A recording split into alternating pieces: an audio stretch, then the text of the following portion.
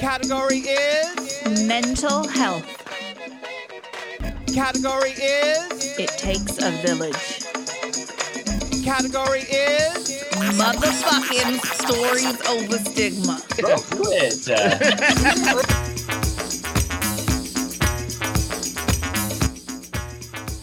Wow. All right, so this is the redo, the launch of season 3, and wow, we're excited and we want to get it perfect. We're on a new platform. We had some technical difficulties, so we decided to re-record just to be candid about it. And Steven didn't Google enough before we started this. yeah. Well, I thought it was pretty straightforward, but I think the reality is that we were supposed to use Google Chrome, and that didn't work. So I think I learned my lesson. I downloaded Google Chrome, and we just are going on from there. So I mean, I don't know what else to do other than re-record, because there was no way I was actually going to let that recording actually get out of here. Not with. So the only reason he wanted to re-record was it was his microphone that was malfunctioning, because if it was my microphone that was malfunctioning, we probably would have already went ahead and published it. No, that's not true at all. It's true. No. Y'all know it's true. No, that's not true at all. It's always about Steven. It is not. Let's see. And who was gracious was Jolie. Yeah. Radhelm Malatis. Yeah, our guest is like, yes, sure, we'll re-record. Yeah, I think Jolie, you're with us, right? Oh, she's not here yet. Well, we're as we wait for her to get on. Can you hear me? Yeah, there she is. Because if you're not having technical difficulties, guaranteed I will be. So it's all good, Somebody's gonna do it. Somebody's got to do it, and it's usually me. So You know what? It's just the way it is. And you have to know how to roll with the with the punches.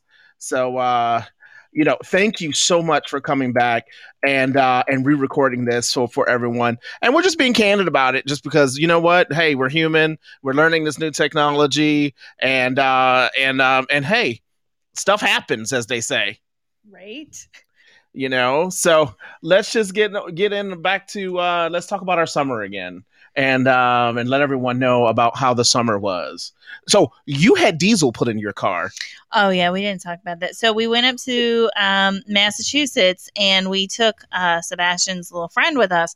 And Sebastian, being his true self, we were leaving the island, and Dad said, go pump gas in Mom's car. And Sebastian's like, my flip-flops broke. I don't want to get out of the car. And so he sent his friend to go do it. And this little sucker, he sat there, and I said, put whatever Steven says in the car. And he went, diesel, right? And I looked at him, and I was like, yeah, diesel. And I walked away. And then we come back out. I went to go get waters and everything for the long trip. And I come back out, and there's a puddle of gasoline by my car. And I go over to him, and I'm like, what are you doing? And I look down, and it's the green handle. And I'm like, oh my God, you literally put diesel in my car. Yeah, and it was so funny because I walked over to the young man who's there was an article written in one of the local papers up on the Cape, and we had just gotten off the ferry from Martha's Vineyard, and mind you, I was battling pneumonia, so I really just wanted to get home, but we had to get our house ready for renters, so that's why we went up there.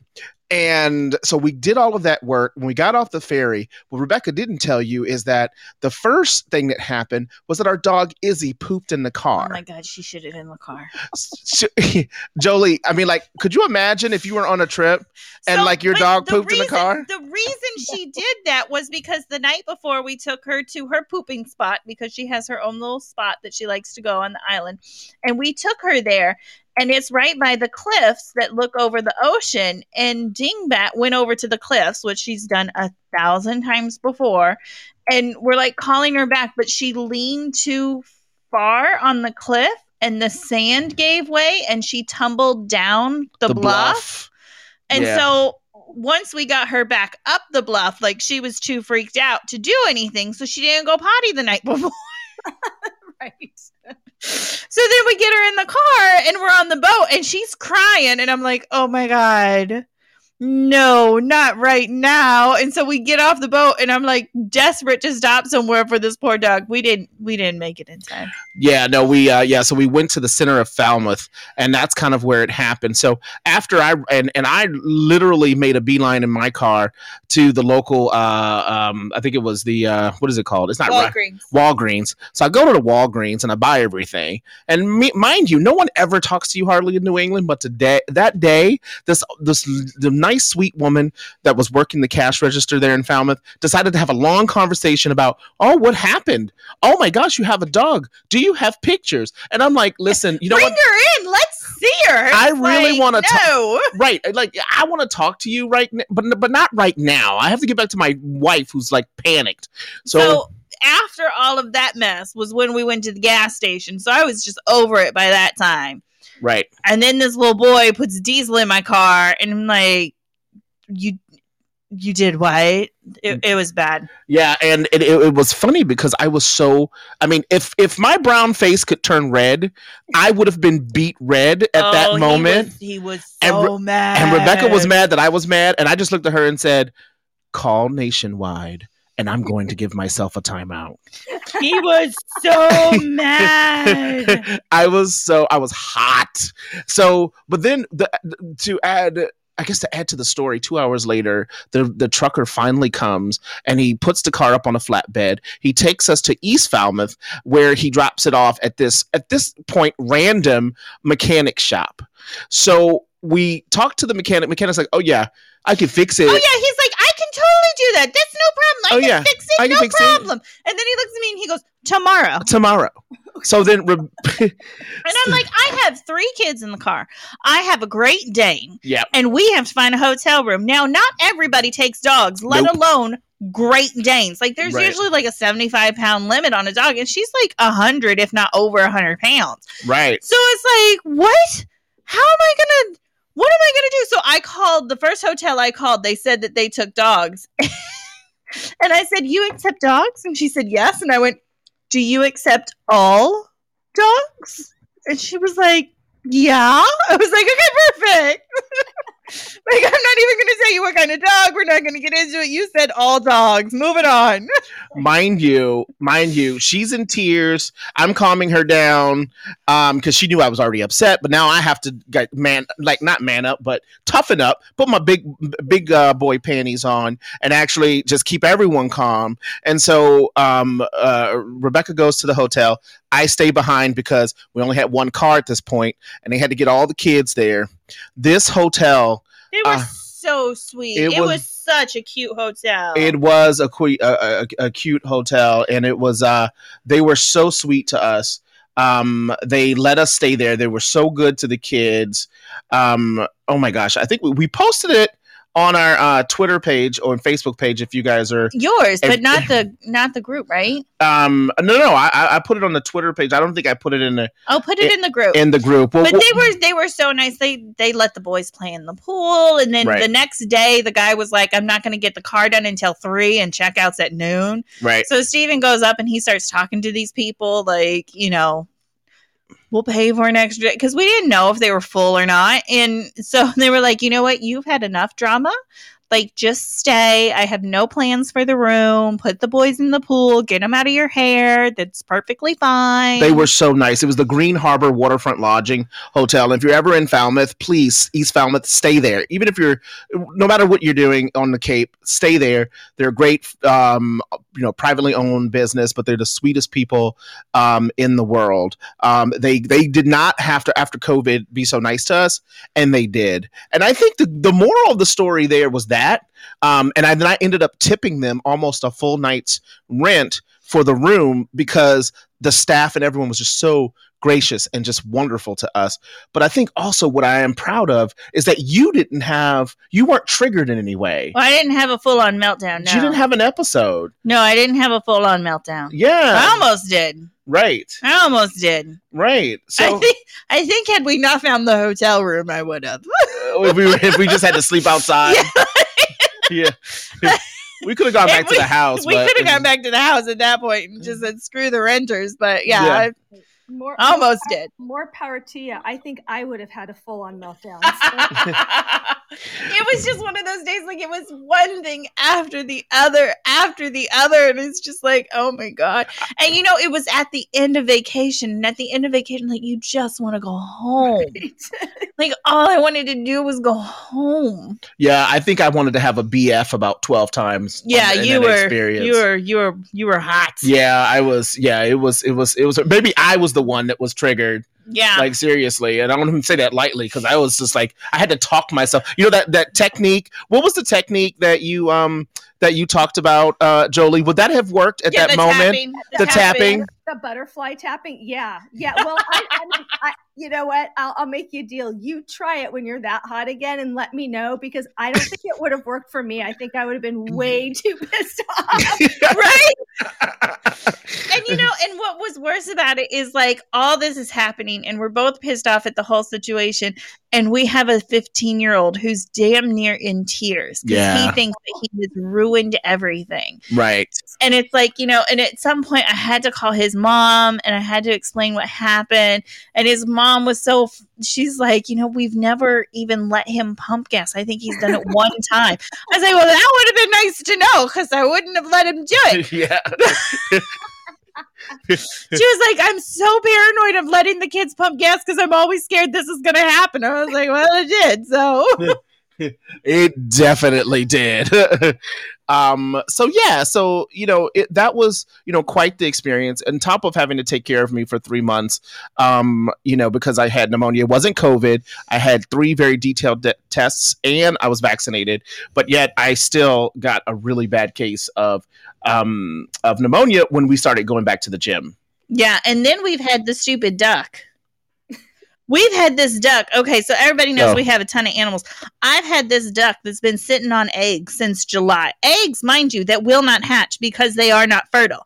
But she has been religiously sitting on these eggs. So we went away. We went to Florida, and we come back. And in Florida, I was like, okay, we're just going to buy her babies. Like, this is ridiculous. She wants some babies. We'll buy her babies. The day we go to buy her babies is the day she decided to get off her nest. Right. Oh, God. And I'm like, are you serious? You have been sitting on these eggs for 3 months and now you decide to get off your nest? So then I buy her babies and I bring her inside and I give her babies. She's terrified of them. Scared to death of the babies. Won't go anywhere near them. I was like, oh, Jesus Christ. So then I left her alone with the babies for a whole day.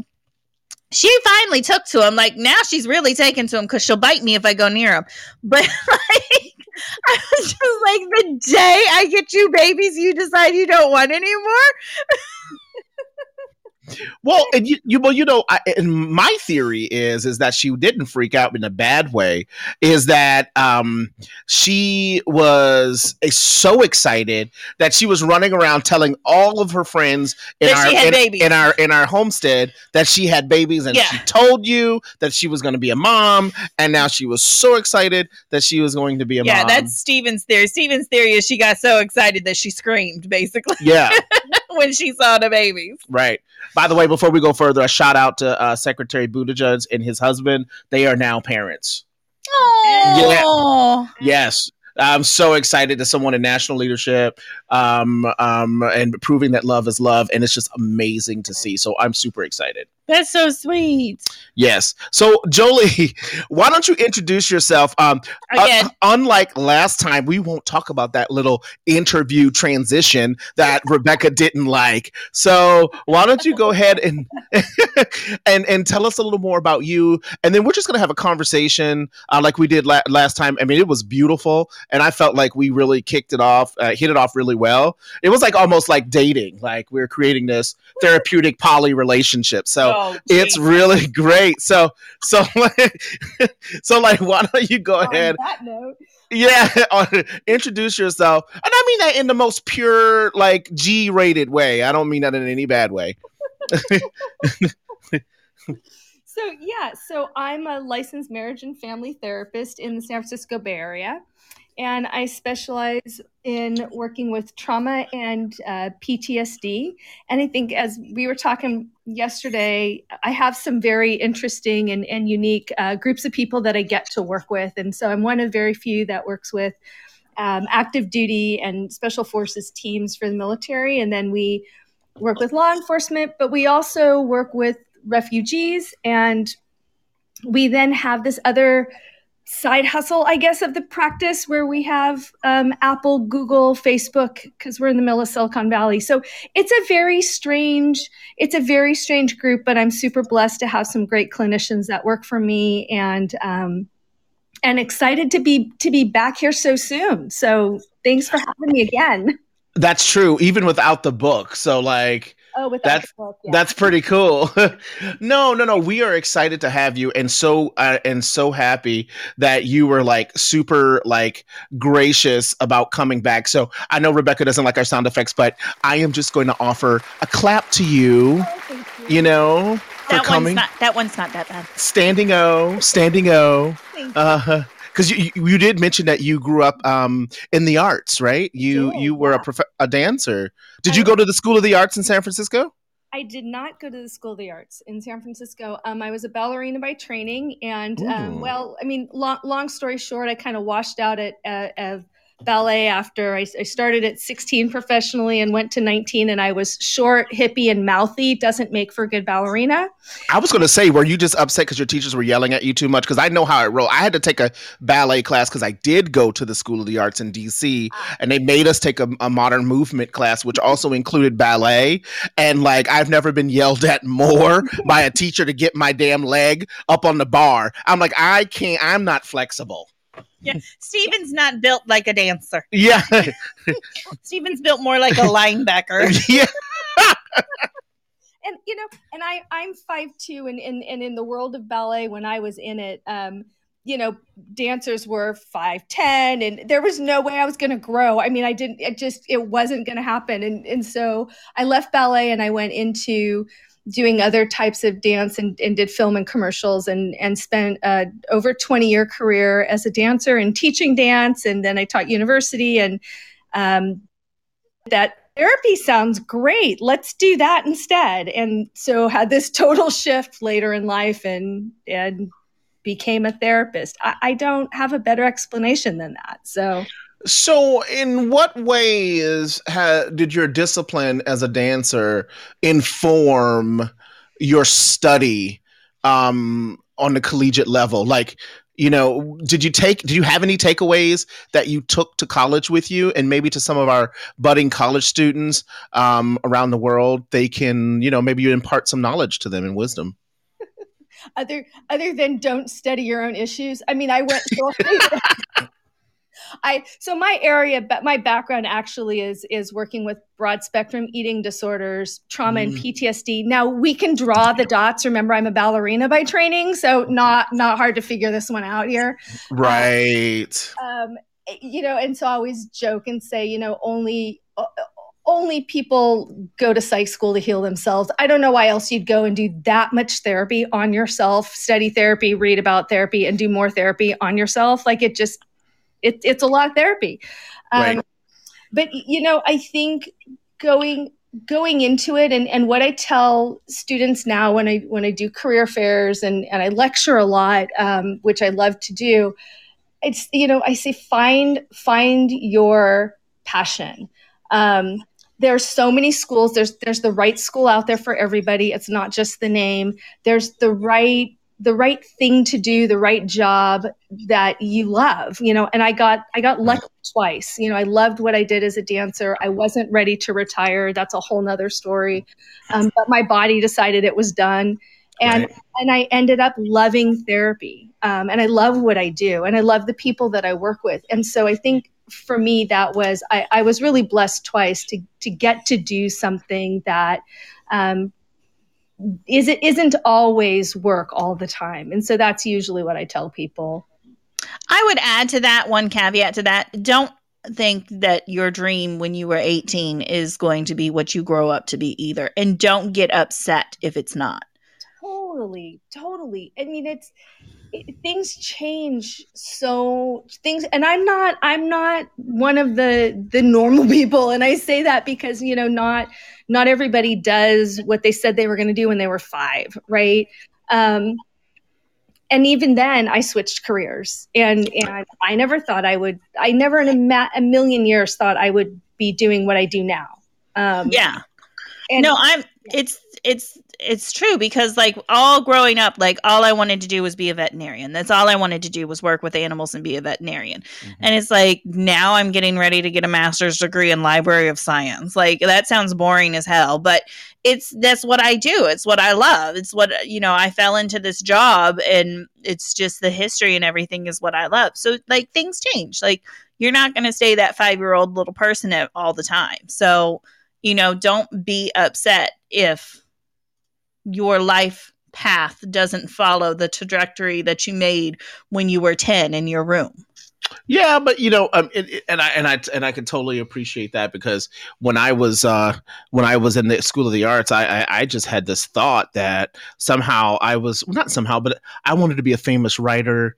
I wanted to sit around and write poetry and smoke cloves, and then I smoked cigarettes, and then I wanted to have all this angst, and I wanted to read Rimbaud, and I wanted to talk about A Season in Hell and The Drunken Boat, and I wanted to talk about Ginsberg. I wanted to write my own poetry and be provocative, be a great poet, and I think I realized at that point you need to make money, and right.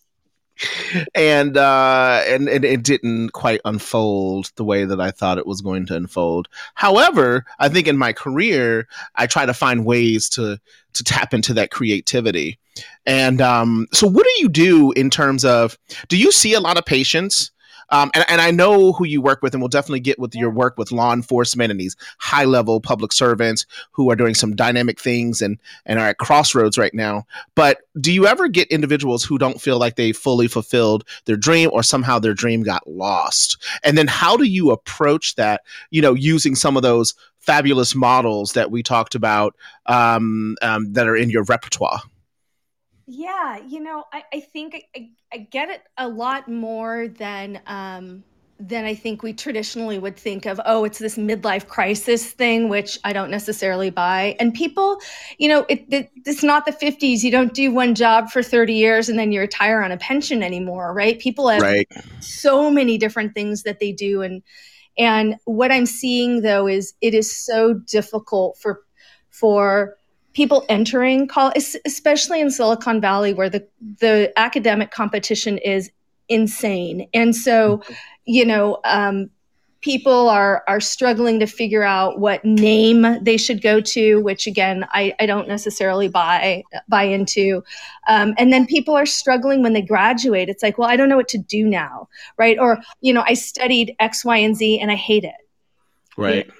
So now what do I do? Like, now I have no life. Now I don't know what to do. Now I can't find a job. Or worse yet, during COVID, with so many people graduating, right? They couldn't get jobs. They're like, I love what I do.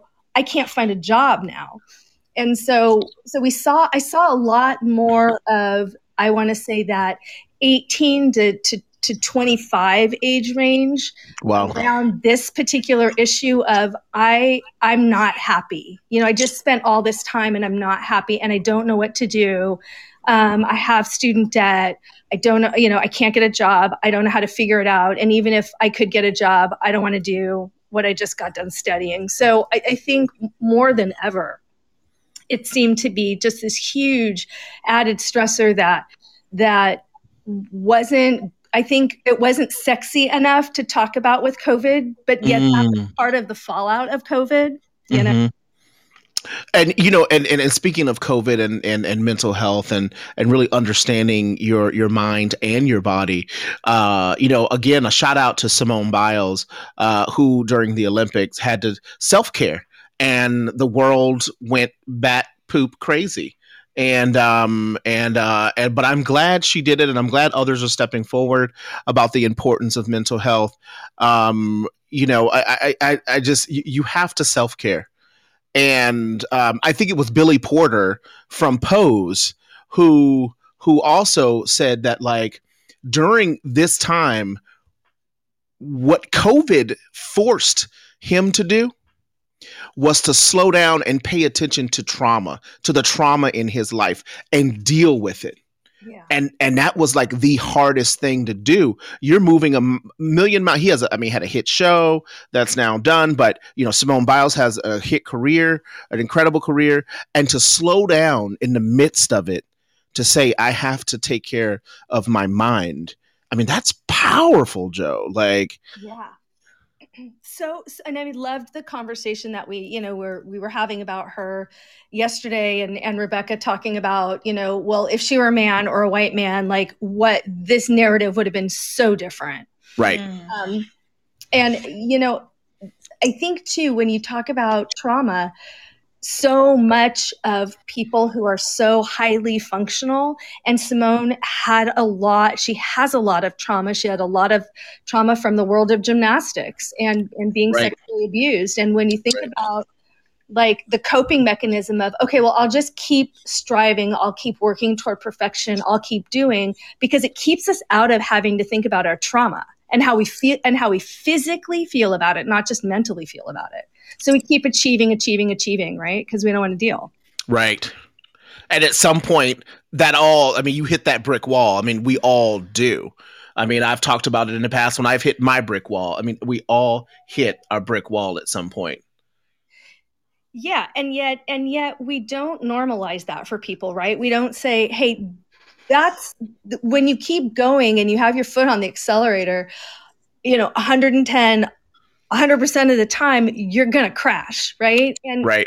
Instead, what we say is, oh, well, it's this mental illness, quote unquote thing. And it's like, no, this is about mental health. There's no illness here, Right. no balance. And we're not doing a good, I think we as a general public, right, aren't necessarily doing a good job of providing the balance and the support to say, it's okay to slow down. It's okay to take a break. It's okay to get the kind of help that you need, whatever that looks like for you. Instead, right. we kind of put this in this, oh, well, there's this illness thing about it, which, I think Simone did a great job of starting to take the lid off of that. But we've got this stigma that we cannot shake as a society, Yeah, I mean, it's Rebecca's right. And my comment is that maybe they want all any person of color to shut up and just do their job, and that's kind of always the narrative. And it is just shut up, and what, you should be lucky enough that we let you run for our country. And that's kind of how it feels sometimes when you listen to the comments. It's not about patriotism. It's not about, all those are code words. That's coded language, and to live under that. And then like yesterday, like we were talking about, like, in addition to that, to mess with your scores because you are so good. Like, what if that was Larry Bird? Or what if that were even Michael Jordan? I mean, would anyone in Chicago stand for that? Or Magic Johnson in LA?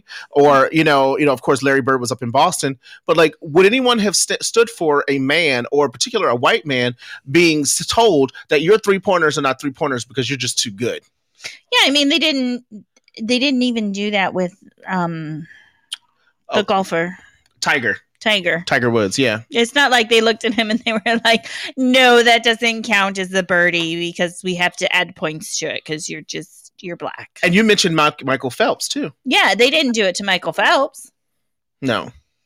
So, I mean, I think when you live under all that pressure, there is trauma. And there is trauma, and people say, oh, you just, oh, wow, you black people are always trying to complain, and you always, but there is trauma with being a person of color, particularly a black person in America, that is handed down from generation to generation that has to be dealt with. Do you ever find, so I tend to, like, when I tell stories of my childhood and things like that, like, everyone will look at me and be like, wow, that was bad. Like, that shouldn't have happened. And to me, it's just my normal. So I was like, well, it wasn't that bad. Like, do you find that you see that a lot? Like, people have like these traumatic experiences, but they just, it wasn't that bad. They normalize it, right? Yeah, it's normal. Totally. I mean, and like I do it too. I mean, I think, it's I really believe trauma's in the eyes of the beholder. And if somebody is saying this was traumatic for me, then it's trauma. So what does that mean, right? Like, I don't have to sit there and judge it and say, oh, well, no, that's not as traumatic as this one time when, right? Like, yeah. If somebody thinks that they've experienced trauma, they've experienced trauma.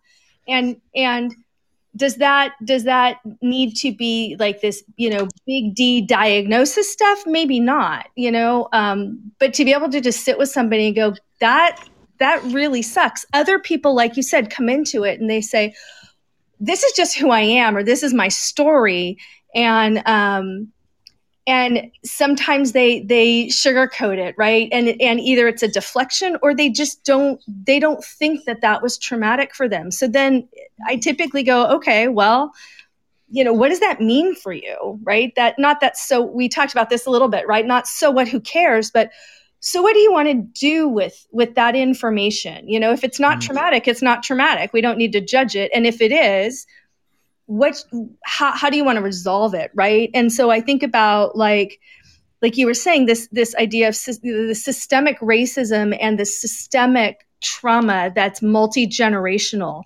That's a real thing. It's a very real thing. And we were talking about this, and I had made a comment like, it's hard for me sometimes because all I can do is be real in the moment and say, look, I'm a privileged white girl. I don't know how else to say it. Right. I've had my fair share of crap, and I've got trauma, and I've got all sorts of other things that come with me when I show up as a therapist. And I won't ever understand. And so can we just start there? Can we just meet with, I can listen and I can provide support and maybe some suggestions, but understanding or saying, oh, I totally get it. You'll never hear from me because I don't. I'm not Black. I don't get it. And I never will. Right. And so I think we lose that human element of just being able to show up as a human and say, this is a real thing. And so how can we address this together? That's so true. And that's real talk, because, it's nothing worse than a person trying to identify with your trauma with no personal experience. And I think it's very real because I'm sure, of course, you can empathize, but you don't really understand the situation. Just like I don't understand what it means to be bipolar, to have your brain fog, and to have every intention to be quote unquote normal, if that's a word or a term that's legit, and then have everything turn upside down because you're chemical or you're imbalanced for the day. Like, I don't know what that is like. I know what it's like as a partner. Right. And that's different because I have to be fully committed to the individual, because ultimately there is a choice. I could walk away. But she can't walk away from bipolar. And I have to always keep that in mind as she battles it. And there are family members even who don't understand that. They just say, well, you know what? She'll be good as long as she does X, Y, Z. No, that's not true. You don't know what it means to be bipolar. Well, yeah. And I mean, in a perfect world, like, I would be good if I took my medication and got enough sleep and drank enough water and blah, blah, blah. But you can do all the right things and still have a bad day with a mental illness, not even bipolar, just a bad day. And then welcome to motherhood. And this idea of normal, I mean, Rebecca, you were just saying, like, it's not traumatic to me. Other people are like, oh my God, that's a lot. And you're like, yeah, but that's just my life, right? This is the same thing where, it's like, this is the normal for you as a couple. Yeah. Like, so, this idea of there's got to be some measured standard that we have to adhere to all the time in order to fit. I don't buy it. Yeah. And I think it's harmful for people personally. But Yeah, no, it is, and you have to relax and cut yourself some slack and give yourself a break. I mean, that's just what it is, and you have to understand that there are going to be good days and bad days. And But- you know, I was listening to your show with Coach P, and she mentioned this, and I thought it was just such a poignant perspective, right? And it's, you know, we take medication for diabetes, right? We take medication when we have thyroid issues. We take Yep. there's all sorts of things that we do to take care of our body, and nobody sits back and goes, "Oh my gosh, whisper, whisper, whisper," right? Right. Right. And they certainly don't tell you, "Oh, you're on a lot of medication." Right. Right. Like nobody does it. Nobody says, "Oh, I have to take my blood pressure pills," and they're like, "Oh my God, you take blood pressure pills?" Right, exactly. Like, wow, you shouldn't take that stuff. You know what they say about that. You can pray it away. Yeah. You can just pray your blood pressure. Have you tried yoga? Yeah, exactly. And it's like, if it were that easy, don't you think I'd be doing it? I mean, really, Exactly. it's just mind blowing. It is. And I say that as a person that has my own struggles, and I say that as a clinician, right? And so I find myself sometimes overcorrecting in session where I'm like, look, I understand that if it were that easy, you'd be doing it. That's not what I'm saying, you know.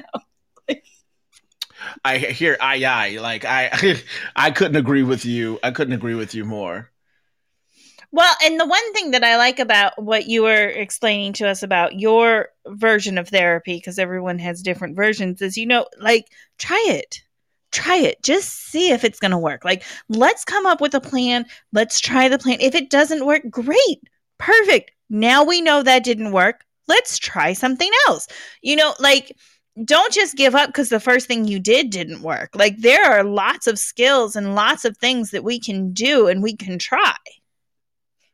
Totally. And we were talking about this and commiserating about, the search for finding a good therapist. I'm like, just because you have a bad therapist doesn't mean therapy doesn't work. Like, find somebody good. There are a lot of crappy therapists out there, and there's good ones, right? But it's like, when somebody comes in and they're like, okay, I read this book and I hate reading. It's like, well, I'm not going to assign you more books to read. That is not helpful, right? Yeah, exactly.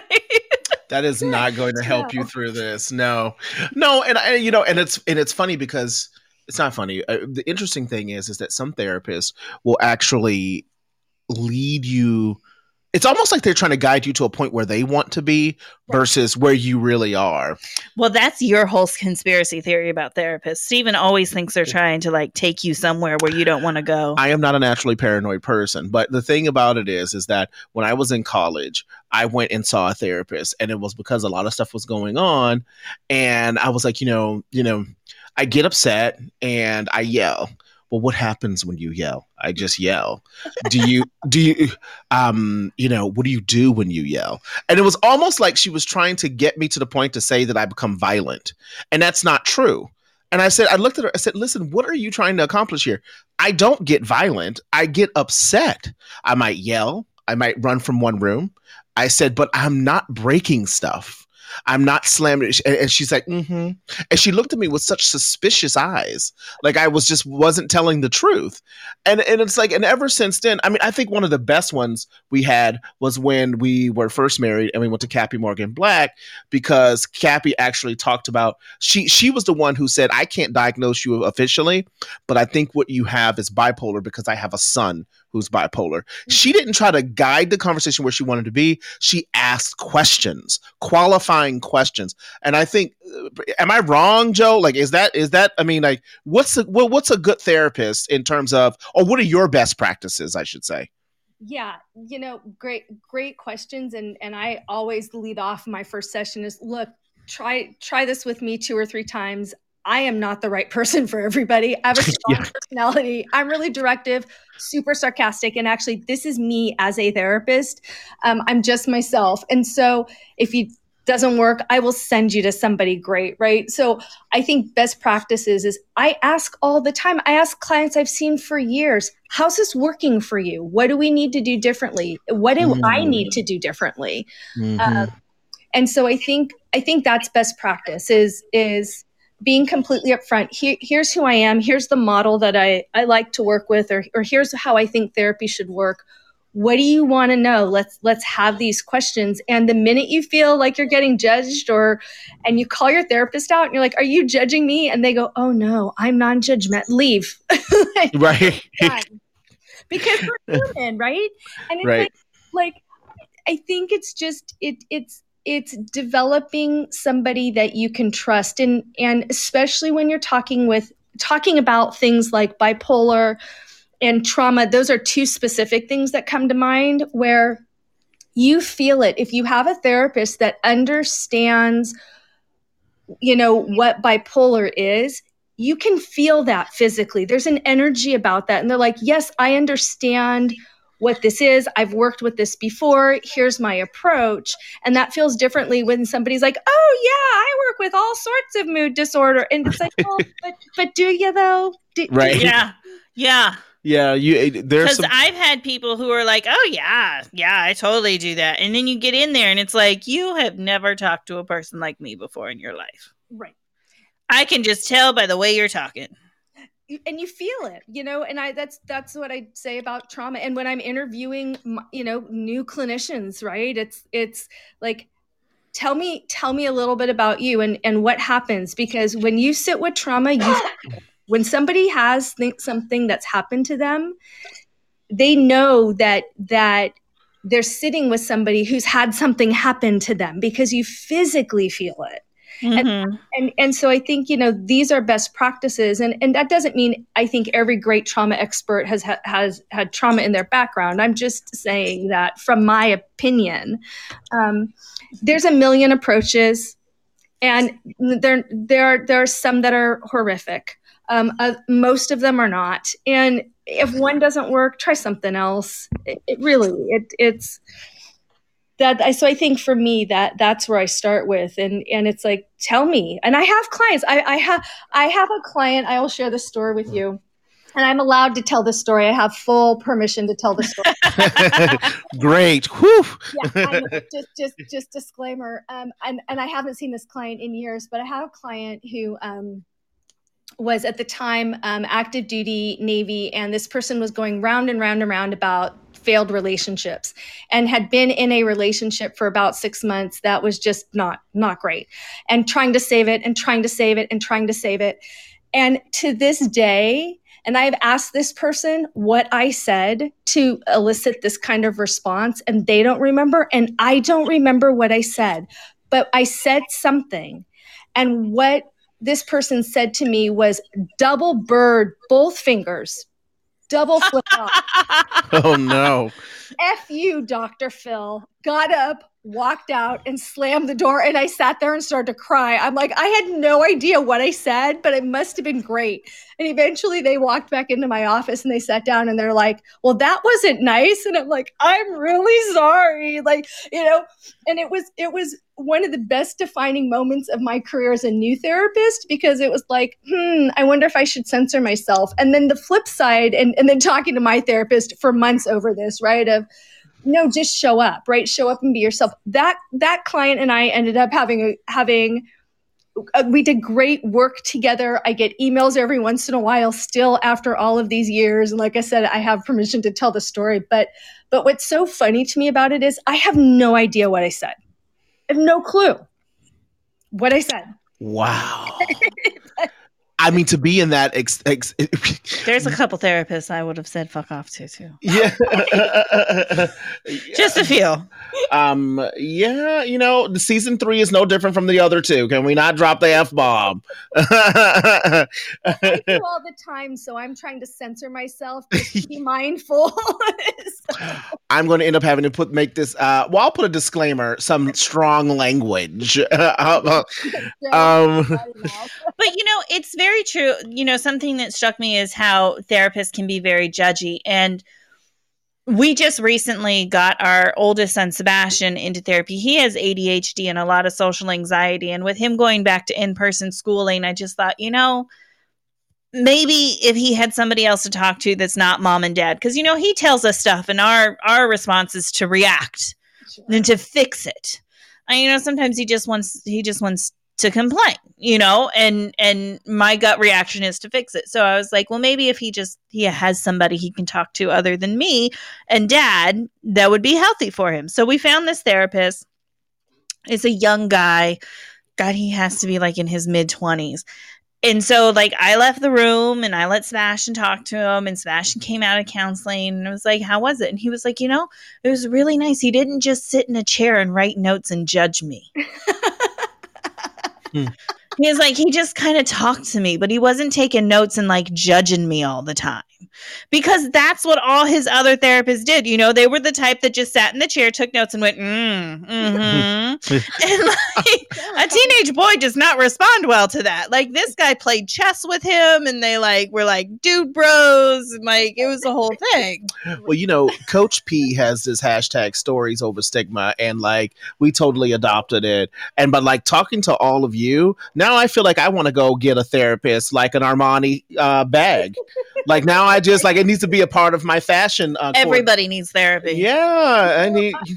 Right. And I joke, and especially people who have the fortune to have insurance. It's like, look, go. It's like, where else can you go for an hour once a week and bitch and complain about whatever you want?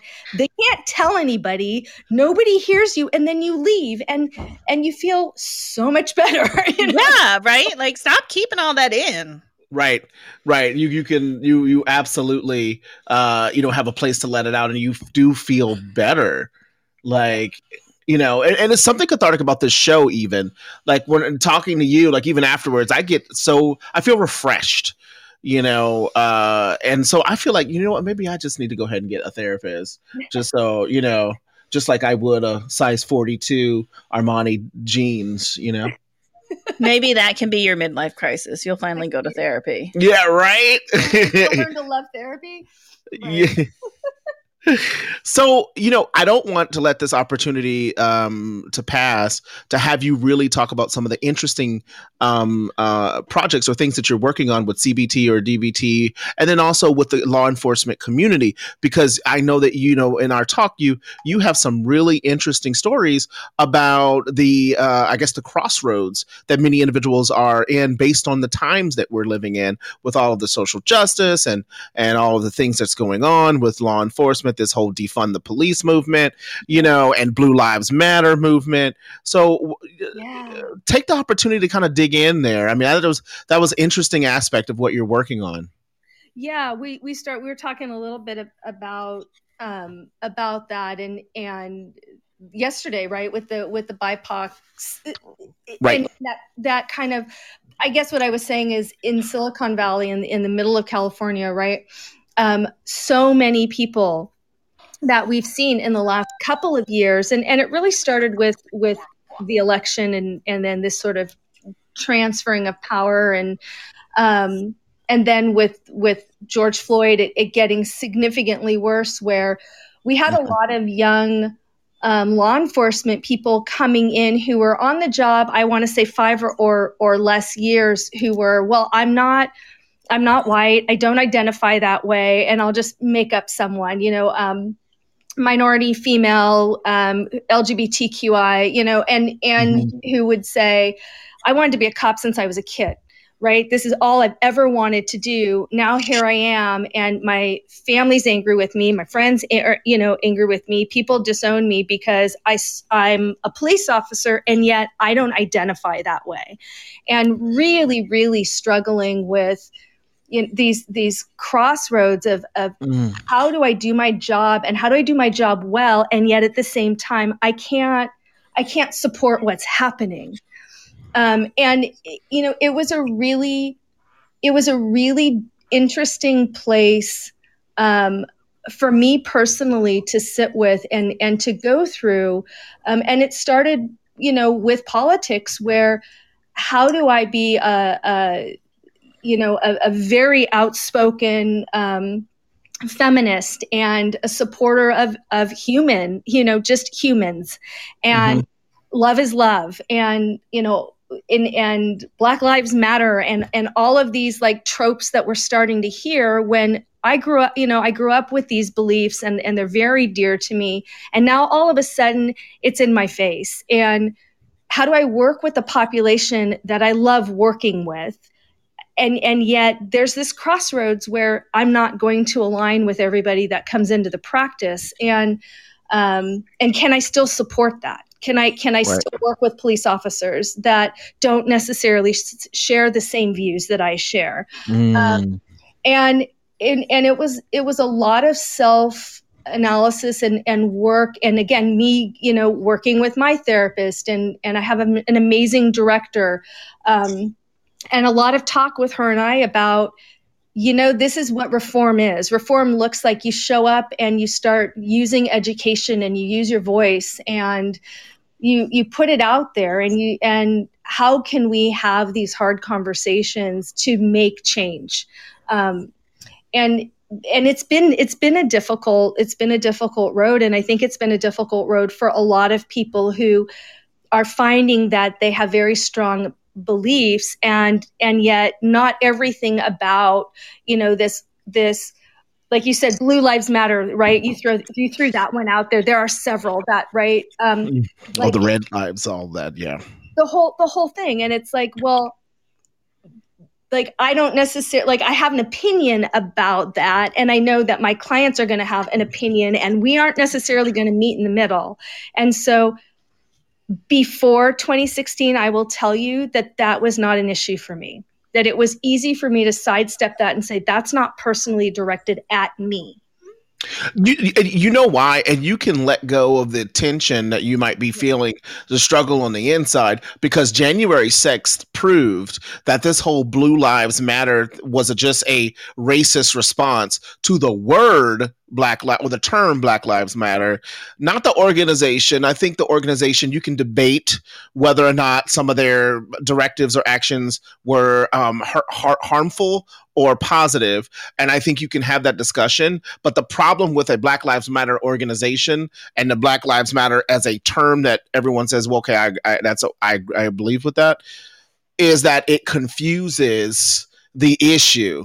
Because then the organization becomes political and radical in their approach for civil rights, but it sort of overshadows the term, Black Lives Matter. But then I've also saw a video recently with someone down in Tennessee who had a Black Lives Matter sign, and everyone was calling this woman a N lover and all of this stuff. So I know the spirit behind when I see Blue Lives and all of that. Yeah, I love law enforcement. I have family members, I have friends, and I have absolutely respect for law enforcement and law. But when it comes to calling out those things that you have to call out, that makes our society as a whole better. That is not a bad thing. Now, do I say, well, I want to go burn down a building? No, absolutely not. I don't know. I don't necessarily agree with that as protest either.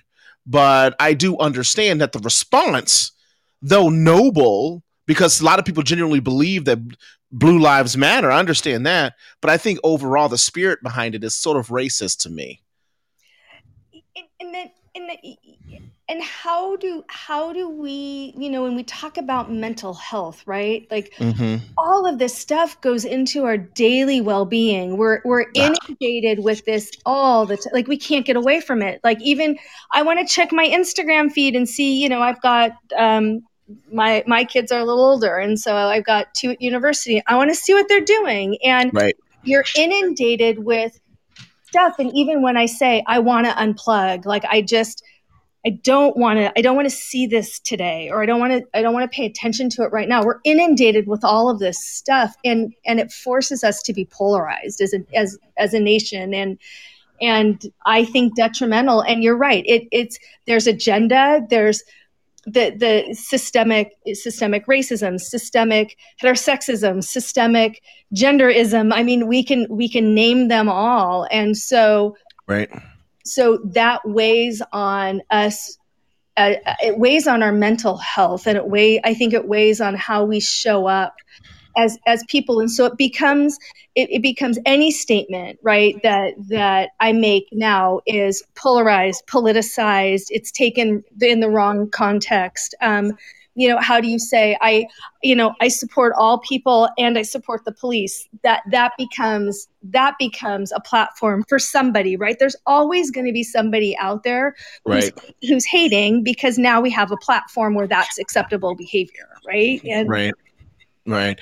And I've gotten to the point now where I've had to tell friends who they always, they know I live in DC. They know I've worked for trade associations that lobbied for causes. And for some reason, they always want to call me and throw in the fact who they voted for.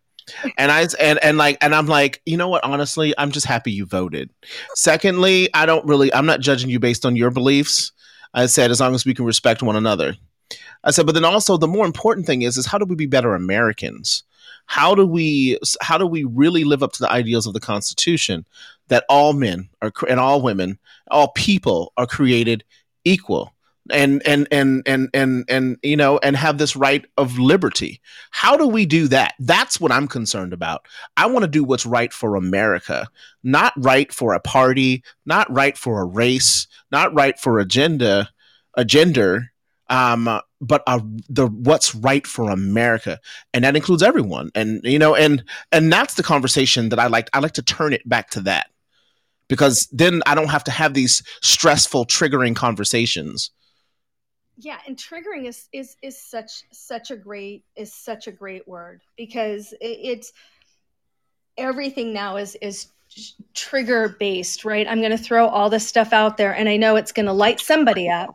Well, Rebecca doesn't like the word triggered, because she's just like, everyone just uses it. They use it so much, like everything is triggering, and I get it. Like, there is a lot of stuff that is triggering to a lot of people, but like the waitress forgetting your spoon didn't trigger you, like right. Don't it's so overused that it's lost its meaning. So is that I did a training a couple months ago about, and it was new for new supervisors who are supervising specifically 18 to 25-year-old people. And I was laughing. I said, look, everything is hyperbolic, and mental health terms are part of regular speech. Oh my gosh, we'll just use bipolar, right? Oh my gosh, she's so bipolar. Well, hold on for a second, right? Or, I feel suicidal, or I'm so depressed, or oh my God, I'm so OCD. It's so clean in here. Right. And so this is a generational thing that we're seeing, where DSM diagnostic terms that we use that are important are now part of just a way to describe how I feel about something. Right. And that's absolutely. I know it shouldn't bother me so much, but I get into arguments with people because it's like, my diagnosis is not your adjective. Like, it's not. And it shouldn't be an adjective. Like, I don't know where we got off making them adjectives, but like, my illness is not your adjective. Find a better word. There are more than enough words to use. You don't have to use my diagnosis. Yeah, and to chime in, I heard a congressman actually recently on TV say, it was a big bipolar. And I was just like, poor form. Tacky. Yeah. Oh, I hate it. Yeah. But we go back to the Coach P, discussion, or we were talking about medication, right? Nobody says, oh my gosh, they're so diabetic. Right? Like, nobody says that. Right. Says that. Meanwhile, you're shoveling in a chocolate cake. Oh my God, I'm so diabetic today. Right? Like, who says that? Nobody, yeah. Right? But yet it's totally okay to say that about mental wellness. It is unfortunate. It's abusive, because you're right, and and as much as cancer is running rampant in the country and around the world, no one ever says, "Man, I'm feeling so brain cancer today. I feel like I got a tumor." Like, you would never say that about yourself, or even a loved one. Right. Well, wow, this was like almost even a more in-depth and like interesting conversation. Like, I feel like I know you, we're like old friends, and believe it or not, we have gone through an entire hour of I'm serious. It's like we could probably do two, but it's been really cool having you on the show for our season 3 kickoff redo. And why don't you take a moment to tell everyone where you are, and then we'll drop all the information as always in the description. And you better come back, of course, to promote your book. Not kind of. You better come back and promote your book. But meanwhile, why don't you go ahead and plug? Okay. And I would love to come back. I'll come back as much as you want me to. This is so much fun. And I said that last night. This is just so We're cheering. We're cheering you on. Rebecca's not going to be happy. No. I mean, that one's not so bad, but like now you've hit it again. I tried to stop it, but it didn't work, so I won't touch it again. So now, like...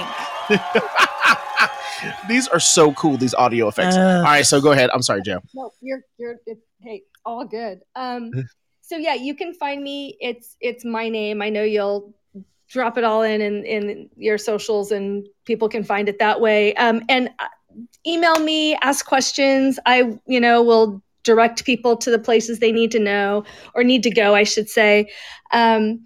And we've got offices in California, and I see people. Actually, I'm licensed in multiple states, so I see people all over and do some coaching. And then, I'm getting ready to do a book, and actually, it's a trauma journal, and I am so excited about it. And I can finally talk about it, and hopefully, that'll come out in a couple of months. And what else? That's exciting. Yeah.